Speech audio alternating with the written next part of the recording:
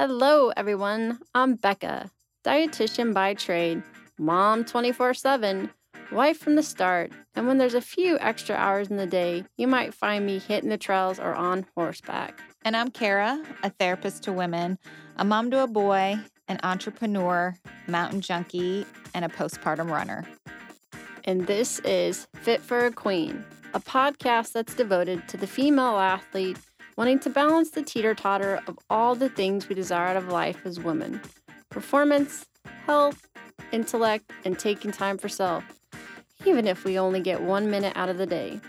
We're so excited to be bringing you the queens in the athletic world who have done just that. Okay, ladies, take a seat at your thrones, grab your crowns, and welcome to Fit for a Queen. Welcome back, queens. We have Leslie in studio. Well, not in studio, virtually in studio. Sure, Becca. Be quiet. Through her years as a dietitian and nutrition therapist, Leslie has had the privilege to practice in many settings, including research, infant nutrition, general pediatrics, collegiate and professional sport facilities, and eating disorder treatment centers. In addition, she focuses her own private practice on counseling families, those of all ages with disordered eating issues, and professional athletes and performers. With her warm, compassionate, and entertaining personality, let's put some emphasis on the entertaining. Leslie has been featured in media outlets like Women's Health, Self, Pregnancy Magazine, The Yoga Journal, BuzzFeed, Huffington Post, U.S. News, and on HGTV. Leslie owns Chilling Nutrition, a private nutrition therapy and wellness coaching business that focuses on intuitive eating, weight-neutral, and non-diet approaches to health and performance. When she's not counseling, reading, writing, cooking, or hiking with her family, you can find Leslie using her social media channels and speaking platforms to deliver science-based, there we go, there's more of that. I like that, science-based. Non-diet messages with a dash of humor. Her most recent endeavor was creating and co-authoring the book Born to Eat. Oh. Welcome, Leslie. Thank you so much for having me. Of course. Leslie, we can't wait to talk to you about all the things. So let's start out. What made you decide your career path from sports and to eating disorders to feeding advocate for children? Tell us a little bit about your journey into the populations that you're working with. Well, it's so interesting because that's a question I get a lot. They're like, how did you go from sports nutrition to writing this kind of baby-led weaning, intuitive eating approach kind of system thing for the family? And it's a really interesting story because I was a gymnast growing up. So I was a competitive gymnast growing up and a sprinter and, was an athlete, went to college to do forensics. And ended up, I know it's crazy, I wanted to be like CSI before it was cool. Oh, wow. And I was so into all of that because my grandmother was a psychiatric nurse. And so I went to Appalachian State in North Carolina and, was starting to head down that route, medical technology and all of that. And decided one day I didn't want to take botany. I'm like, okay, I'm burned out. I just took zoology as an elective. I'm kind of burned out can I take something else? And my lovely advisor said, why don't you take nutrition? Why don't you take a class in nutrition?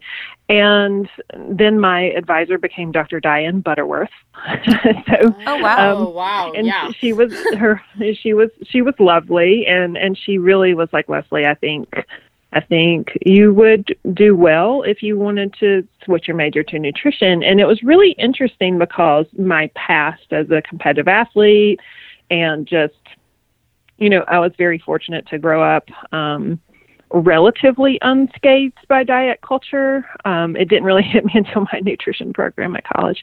And then I kind of transferred over to the nutrition program and then was able to add exercise science and did my master's in nutrition and exercise science, and then got into my first job at the University of Memphis was in nutrition research, sports nutrition research. It was a swimmer study, a bone density study for swimmers. And then we worked with a lot of athletes and I ran a DEXA. And so, so it just really fell into the sports nutrition piece. And very quickly in my career, I saw that there was a lot of disordered eating stuff going on in my athletes, but I was really naive. Like, I don't do eating disorders. I don't work with eating disorders. And then had the pleasure of working with a few therapists who are like, "Oh yeah, you actually do, and we would like to help you do it better, and we're gonna train you." And I think I was really naive to think you can work in sport and not encounter eating disorders. And so fortunate to have therapists kind of take me in and kind of show me the ropes. I'm using my little air quotes. I like to say I was kind of raised up by therapists after I became a dietitian, and, worked in sport, worked with eating disorders, then kind of opened my practice, and had been in practice long enough to have worked with athletes who then came back when they had families of their own. And so it really became full circle when I had my daughter, and I was like, wow, I'm working with all these people, but nothing is really different. So I work with people in different areas. So whether it's family nutrition or working with, feeding kids or messaging around kids, and you're working with athletes. And I realized that it's all a big spectrum of the same thing, because people in our culture are afraid to feed themselves. And then Born to Eat came about. It was the name of my blog, because I just believe like we're born to eat. And then, Wendy Jo, my co-author, was like, "Hey, Leslie, you want to do this book or what?" And so she really pushed me, and we moved. We moved pretty quickly to get Born to Eat out there, not just as a, hey, we are literally born to eat, but this is a beautiful time for the whole family to look at this beautiful infant who knows how to feed themselves and reboot the whole family from diet culture at the same time. So it's really, I do a lot of things, but it's really all the same. Yeah. Wow. Love that. Well, tell us about the book. Tell us more about Born to Eat, and what are we going to be finding in that book? So Born to Eat is it's a feeding method that is based on baby-led weaning, which was initially that phrase was, or the term was developed by Jill Rapley, who wrote the original baby-led weaning book. And what we realized is like, wow, we really are born to eat. And what we did is we did it in phases. You don't need baby food. And when I had my daughter, I didn't know if I was just lazy or had some, read some research or what, but I'm like, I just don't want to make baby food. Like, I think in my early dietitian years, I'm like, I'm going to make baby food and I'm going to do all these things. And it's great that for people who want to do that. But I knew about myself that, like, oh my gosh, that felt very daunting and overwhelming. And a friend brought me the book that Jill Rapley had written called Baby-Led Weaning. And my husband's a researcher, and, he's my in-house researcher. So we got this book, and we really started pulling some of the information about, how the rest of the world feeds their kids. And we decided we were just going to feed her safe solids that, age appropriate. And, a lot of the guidelines had been changing, and parents were so confused. And I had seen that in my own practice. And so what we really wanted to do is offer kind of an easier way to feed kids that are actual complementary foods, which are foods of the family, and take the whole family on a journey towards, food and body freedom, or in celebrating diversity and understanding that we're all meant to be very different, and understanding some of the things in our culture that have led us astray. And the one thing we keep saying through the book is like, what you chew is up to you, because we believe that health is defined in a family and not for a family. And we hope that the book will go alongside families and support their infant feeding, and then hopefully give the family a path towards freedom around a way out of diet culture, or at least to see it for the first time. Wow, what a great resource. I work with mamas myself, and, they're so anxious about the amount of information out there and how to go about it and how to feed their children, and transitioning from milk to solids. And it's so good to know that there's a resource out there, and you have that eating disorder background too. What a great combo for moms and families. Yeah, we were so lucky. Wendy Jo at the time was living in Germany, and so we would like get on FaceTime and then Google Docs and like work together. It'd be margarita time for her and be coffee time for me, and we'd be working. And we were just so lucky because I come from that kind of therapeutic eating disorder background, and Wendy Jo comes from this, like, she's so culinary and has this amazing just love and knowledge of food and food culture. And so it just really married so well that we had the backgrounds, and she has this like love of taking this recipe and figuring out how to make this family food super safe and amazing so the whole family can sit down together. It was just, we were very fortunate. We're, kind of professional soulmates. That sounds like it works so well. I don't know if you've noticed this. I've been having conversations with moms who, they really grew up in this Weight Watchers, Slim Fast generation that their moms, started, and they grew up with that. And they know they don't want to do that, but they don't know other kind of resources that they can trust. So they are really wanting to learn a different way to feed their children and the messages that they're kind of going to give their kiddos. And I think in a way, sorry, Lizzie, go ahead. No, go ahead. This almost sounds like in eating disorders with children, we do family-based therapy. Right. And in this case, this is almost putting that foundation from the beginning. Mm-hmm. And I love that because sometimes I end up, I admit it, I can be stubborn and I butt heads. But I do not believe that it's the school's place to dictate health. So now I can quote Leslie and Wendy in their book and say, health is defined within the family, not in a school setting. Here's what you should do. Oh, look at you. Thanks, Leslie. You're welcome. No, but that's so true, and that's the thing. I always talk about my daughter. I'm sure she's going to get me one day and expect for royalties for as much as I talk about her. But she's my guinea pig, so to speak, because when she was like 2 or 3, we saw there was we were on a kids show. She must have been 3. We were watching a kids show, and there was this like really evil. An evil character that was like a pack of French fries, and then there was this real righteous savior character that was an apple, and I was like, whoa, back the truck up. And so since and these messages are so insidious, even in, my daughter just did MAP testing here in Nevada. It's like where, you figure out where they fall as far as their reading and their comprehension or their math or whatever. And my daughter, because at that moment, I do a timeout and I'm like, whoa, hit the pause button. We don't believe that. In this family, we don't believe that. We believe food is food, and there's no good and there's no bad unless someone has a medical allergy. And so in her MAP testing last week, there was a passage about food or fast food and this, that, and the other, and bad food, good food. And she put down her pencil and she was like, Mom, I cannot even do this question. It is health propaganda. I love it. And I was like, girl, I'm so proud. But I'm like, yes, I'm so glad you can see it, because if we can help our kids see it, they cannot internalize it, hopefully, and be more resilient in it.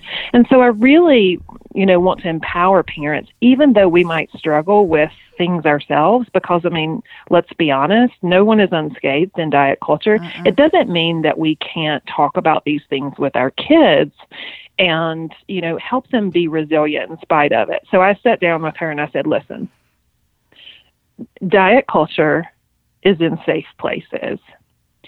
It's in your school. It's in your church. It's in many homes. It's in medical offices. But what we know is we have to know when we come across an untruth. And I'm proud of you that you came across an untruth. But here's what we also have to do. Let's read this passage and let's answer it the best we can, knowing that this is not what our family believes. And so I think we have to have honest conversations, even amidst our own struggles, if we have them, because I think we know from lots of information that most most of us struggle with things in diet culture, whether body image, chronic dieting, disordered eating, and clinical eating disorders. They're not as rare as we think. And so as long as we're working on our own path, I think we can talk to kids about normalizing food is food. And it's hard when you've got people practicing all these crazy things, and then their kids are hearing about it too, and they're good food, bad food, or their parents make them, I'm using my air quotes, earn their food or whatever. We have to be really careful with our messaging. And I guess what I'm really saying is you don't have to be all the way there yet to work on messaging with your kids. Oh, that's perfect. Because, I think a lot of, I don't want to just say moms, anybody that's been around that kid, they feel like, well, I got to be able to model it 100%. Not necessarily. You can still work on change as you're trying to change within the household. So let's flip gears for a second. So you have kind of a unique niche in that you work with performers, which I'm guessing makes you very educated in that because you have a personal background in gymnastics. But tell us how you work with, I hope I'm saying this right, Cirque du Soleil. Cirque du Soleil. Cirque du Soleil. I knew I was going to get it wrong. I was like, what? Sorry. Cirque du Soleil. I'll be quiet. Yeah. You have not been to Vegas recently. No. So, I'm we'll have Royce edit that. Just super fortunate to have had some of the opportunities that I've had and in my work career. And so I've been working with Cirque for just over 4 years. They're obviously on COVID hiatus right now, but still work with some performers. And I'm just can't get over how absolutely just blessed and fortunate I am to have been able to work with such amazing people. And what I've decided is, I can't work outside of my values. And I value people being fed, and I value people loving their bodies and not punishing them. And sometimes I run into problems, particularly in high-level sport and when you're working with aesthetic athletes, that you can feel like you're coming up against recommendations that have been given to a performer. They're very incongruent with how I practice. And so I am very upfront with how I practice. I will not cut someone's food. I will help someone figure out what they're doing with their food, how they're using their food, how can we perform well, can we use intuitive practices in sport? Absolutely. And I'm also privileged enough to be far enough along in my career to decide, will I work in an environment that would make me not stick to my professional values? And the answer is no, I won't do that. But what I've learned is you can help people who are really struggling and really in a hard work environment, because this is a hard work environment. You can really help them understand fueling in a way to be their best genetic self, like whatever is true for them and their own genetics, and to be fed. And what I love, like right before, quarantine kind of started, I had the opportunity to train most of the coaching staff, at least in the United States and some of the traveling shows, about RED-S, underfueling, eating disorders. And it was, and I think when we talk about eating disorders, people are like, oh, that's rare. We don't have those, which obviously is super false. But when you talk about relative energy deficiency in sport, and you show them the impact, and when you boil it down to safety, you get their attention. Mm-hmm. And so I was working with, there were some new heads of coaching for the international company, and this particular coach was very, very excited about training coaches to understand fueling and underfueling. And we're all about performance and wow. And I kept boiling it down to, can you imagine the wow? Like, we already have wow factor. Can you imagine the wow factor of fed, mentally well people? Mm-hmm.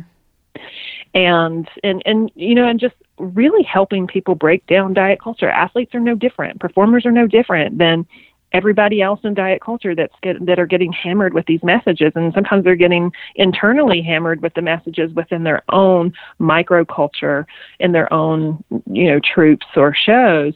And we can help them break it down and meet their own needs. And remember, before they're anything else, they're people. They're people with families. They're people with partners. They're people with kids. They're people with a lived experience that we can't ignore. And I think when you bring it all to the table and you treat the whole person and you get them fed, it's a beautiful thing. And I've been so happy to be able to go to some of the shows and see some of these performers just, double wow when they're fed. It's a really cool thing. Well, can you see the wow when they're fed? We're going to have to pull that quote. Yeah, I like that. Wow, what an awesome experience you've had. So, Leslie, what's next for you? What's on the docket now? Oh my goodness. Well, I am a 3rd grade virtual school facilitator. And congratulations. She's updated her I'm going to resume. add that to my CV. Oh, that needs to be on there because that is a hard job. I have no qualifications for it whatsoever, but I'm trying my best. So trying my best, I'm doing that. And what I've really been doing lately, I've been supervising other dietitians and fitness professionals and other people for several years now, but I've added groups over the last year and doing a lot more supervision. And I love supporting dietitians in their path because, I've made a lot of mistakes in my career on my way to kind of where I am now, and I'm sure I'll continue to make them. But I love supporting other professionals in their path and getting them, where they want to go, and challenging, beliefs of diet culture that might still be lingering in their in their practices, and helping them evolve. And I've just had the tremendous privilege to, have people trust me to support them in their path. And I'm absolutely loving doing a lot more supervision than I used to do. I still have my individual clients that I work with, but I'm really enjoying that. And I'm really working on a new project that has been on my heart for more than a decade. It actually predated Born to Eat, and I can't let it go. So I think I'm being told that I gotta get it out, get that message out there before I get permission to take a vacation. So it's really about diet culture in safe places, particularly the church. And I am a Christian, and I've seen a lot of troubling messages come from pastors on stage, come from very influential ministry leaders. And of course, I know 1,000% none of that was meant for harm, but diet culture has creeped in there, and I think it's really dangerous. So that is my next thing to tackle. And I don't know how long it'll take, but that's what I've been working on. Well, we're excited to have you back on to talk about that very interesting topic. Yes. And I can attest, any of you dietitians that are out there, I am actually part of Leslie's group with sports dietitians that work with eating disorders. And the nice part about group is that it's a safe space to kind of bounce off some of those questions and be able to go over cases. And she's a phenomenal facilitator. So just putting that out there. Well, thank you. Well, Leslie, in between now being a online facilitator, writing a book, running groups, let's see, individual clients, and still being a wife and person, how are you living out the FIT philosophy, balancing performance, health, intellect, in a couple seconds for self? Right. I try my best to start every day with quiet time that, serves my mind, body, and soul. And when I can go spend time in nature alone, whether it be a walk or whatever, I try my best, particularly in these strange times, to really prioritize my self-care. So because you can't give from an empty cup. And, a lot of what I do with my clients too is helping them look at their schedules. That way they can have a little time to fill themselves up, whether it be with fuel or the word, if that's what they want, or meditation or affirmations. And I try to practice what I preach. Oh, love it. Well, we can't wait for the book. So we hope we can get a copy as soon as it comes out. And Leslie, thanks for taking the time for coming on today. All right. I sure appreciate it. Thank you for asking me. Bye, Leslie. Bye, Queens. Today's episode is brought to you by yours truly. I'm excited to announce the releasing of my book, Finding Your Sweet Spot in Sport, Avoiding Relative Energy Deficit in Sport, also known as RED-S, by optimizing your energy balance. Be sure to follow me on social media or go to my website, www.beccamccombel.com. Bye, Queens. For additional information on today's topic and guests, follow us on Facebook, Twitter, and Instagram at Fit for a Queen. And hashtag Fit for a Queen. Don't forget to rate us on iTunes. We can't wait for you to join us next time on Fit for a Queen. Bye, Queens.